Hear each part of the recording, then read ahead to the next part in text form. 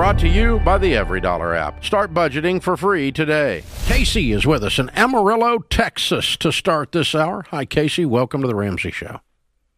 Hey, Dave and George. How are you? Better than we deserve, brother. What's up?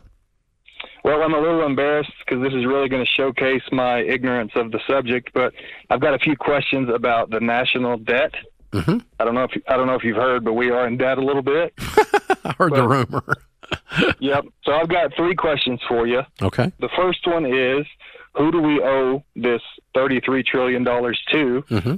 The second one is, why as a country did we borrow it in the first place? Mm-hmm. And the third one is it even possible or logical for our federal government to pay off this debt and operate debt-free? Those are great questions. Well, who we owe the money to, or whoever bought the Treasury bills, are called T-bills. And the Treasury of the United States issues a bond. And if you buy that bond, then that means that if I bought a, $100,000 Treasury bond, that means the United States of America owes me $100,000 if I bought that bond. And it pays me a certain interest rate. Now, I know they're never going to pay the bond, or if they do, they're going to pay it by issuing another one. Yeah. Okay? Which is, if it actually ever does come due, that's how they do it. They'll issue another set to cover the ones that are coming due. But I also know that I can sell that bond at any moment because the credit rating of the United States of America is still strong. Okay? So that's how they finance it. And the danger is when foreign countries or foreign entities of any kind, wealthy corporations in foreign countries buy up a bunch of that. That means the United States is in debt, say, to China, as an example. Deeply in debt to China. It's a little dangerous politically. But it's not like they can call the debt. It's not like they can repo Kentucky.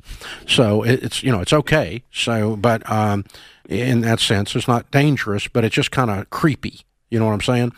So Yep. Your second question was, your third question was, can we ever pay it off? Your second question was what? Why did we go in debt? Yeah. Well, we went in debt sir. because like regular human beings, they spent more than they made. When the revenue coming in from taxes and other things won't cover the expenses of highways and military and $45,000 toilet seats and $1 billion to this country and $8 billion to that country in supplies, which we do pretty regularly. We give billions and billions and billions away overseas. When we don't have the income in a year, the amount that we're short, revenue is not enough revenue to cover the outgo, the budget. The difference is called the deficit. And the amount that we borrow has gone up every year because we keep spending, not just spending more than we make, but every year spending more than we make. We raise the amount that we're going into debt. So when they say they cut the deficit, all that means is they didn't go over budget quite as much. That's all it means. So it's kind of an oxymoron on words. And then the last question is, can we get rid of it? Mathematically, we could. I don't think we have the political willpower to do it. Because as soon as you tell your Uncle Henry, who gets a subsidy because he runs a dairy farm from the U.S. government, that he's not going to get that subsidy anymore because we're cutting our expenses, then he's not going to vote for that congressman. And that congressman is going to get replaced by a congressman who will spend money like he's a drunken congressman, right?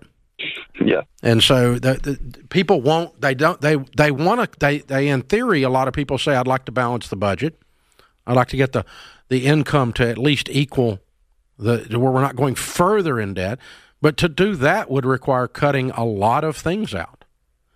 And the problem is we're so far in debt now that a big portion of the budget is just the interest on the old debt. Right. And you can't cut that. You got to pay that. So where are you going to cut? You're going to cut giving, money in the Middle East, money in the Ukraine, money to this country, money to that country. There's a lot of people talk about that. Are you going to cut the military? I mean, those people don't get paid anything anyway. And they put their lives on the line for us. I don't know how to do that. It just requires this tremendous, the amount of hate that it would generate because of the number of lives it would touch to cut everything necessary to cut to get it down to balance. I don't know if anybody's got the political capital to pull that off. Either side. I think it'd be the last time that party existed right now, because people have gotten used to being on the government dole one way or another. They're used to the local government in my county is waiting on $14 million right now to build a highway or to redo a road that runs up beside one of my houses. And they've been waiting 5 years on that $14 million from the federal government, and they won't build the road until the $14 million comes. Meanwhile, the road's a damn goat track. It's awful. And so they're waiting on $14 million from the government instead of the local county handling their own business. And it's that way everywhere. It's that times 1,000. Waiting to do the bridge repairs until we get the government money, waiting to do this until you get the government. And so everybody's on the dadgum take. And nobody wants to say no, and saying no is the only way you balance a budget. When you do it at home, Casey, when I do it at home, the way I live on less than I make is I look at the kids and I say no. I look at my wife and we look at our budget and we go, we can't go on vacation. We're broke people. We got to not be broke people before we can go on vacation. We can't afford that car.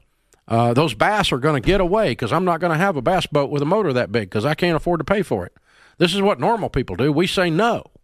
But the federal government has absolutely no ability to say no because everybody wants them to say yes. Yeah. So that's the problem. It's not a math problem. You could actually cut taxes and revenues go up. Art Laffer proved that under Reagan. It's a statistical fact. It's not a political theory. So it actually worked. Did you see Warren Buffett's method to solve this?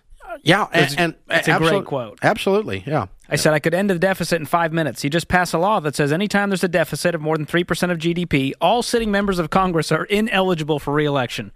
There you go. You lose your job unless you fix this. Yeah. There's one way to do it. Because you redefined what winning looks like. What does winning look like as a congressman now? Giving everybody free money. And if you made it the only way you can stay is if you balance the budget. That's a new way of saying what winning looks like. Hanging out with lobbyists They all would day. learn the new ancient word, no. No. You press your tongue towards the roof of your mouth. You release and let air go by. No. Create your free every dollar budget today, the simplest way to budget for your life.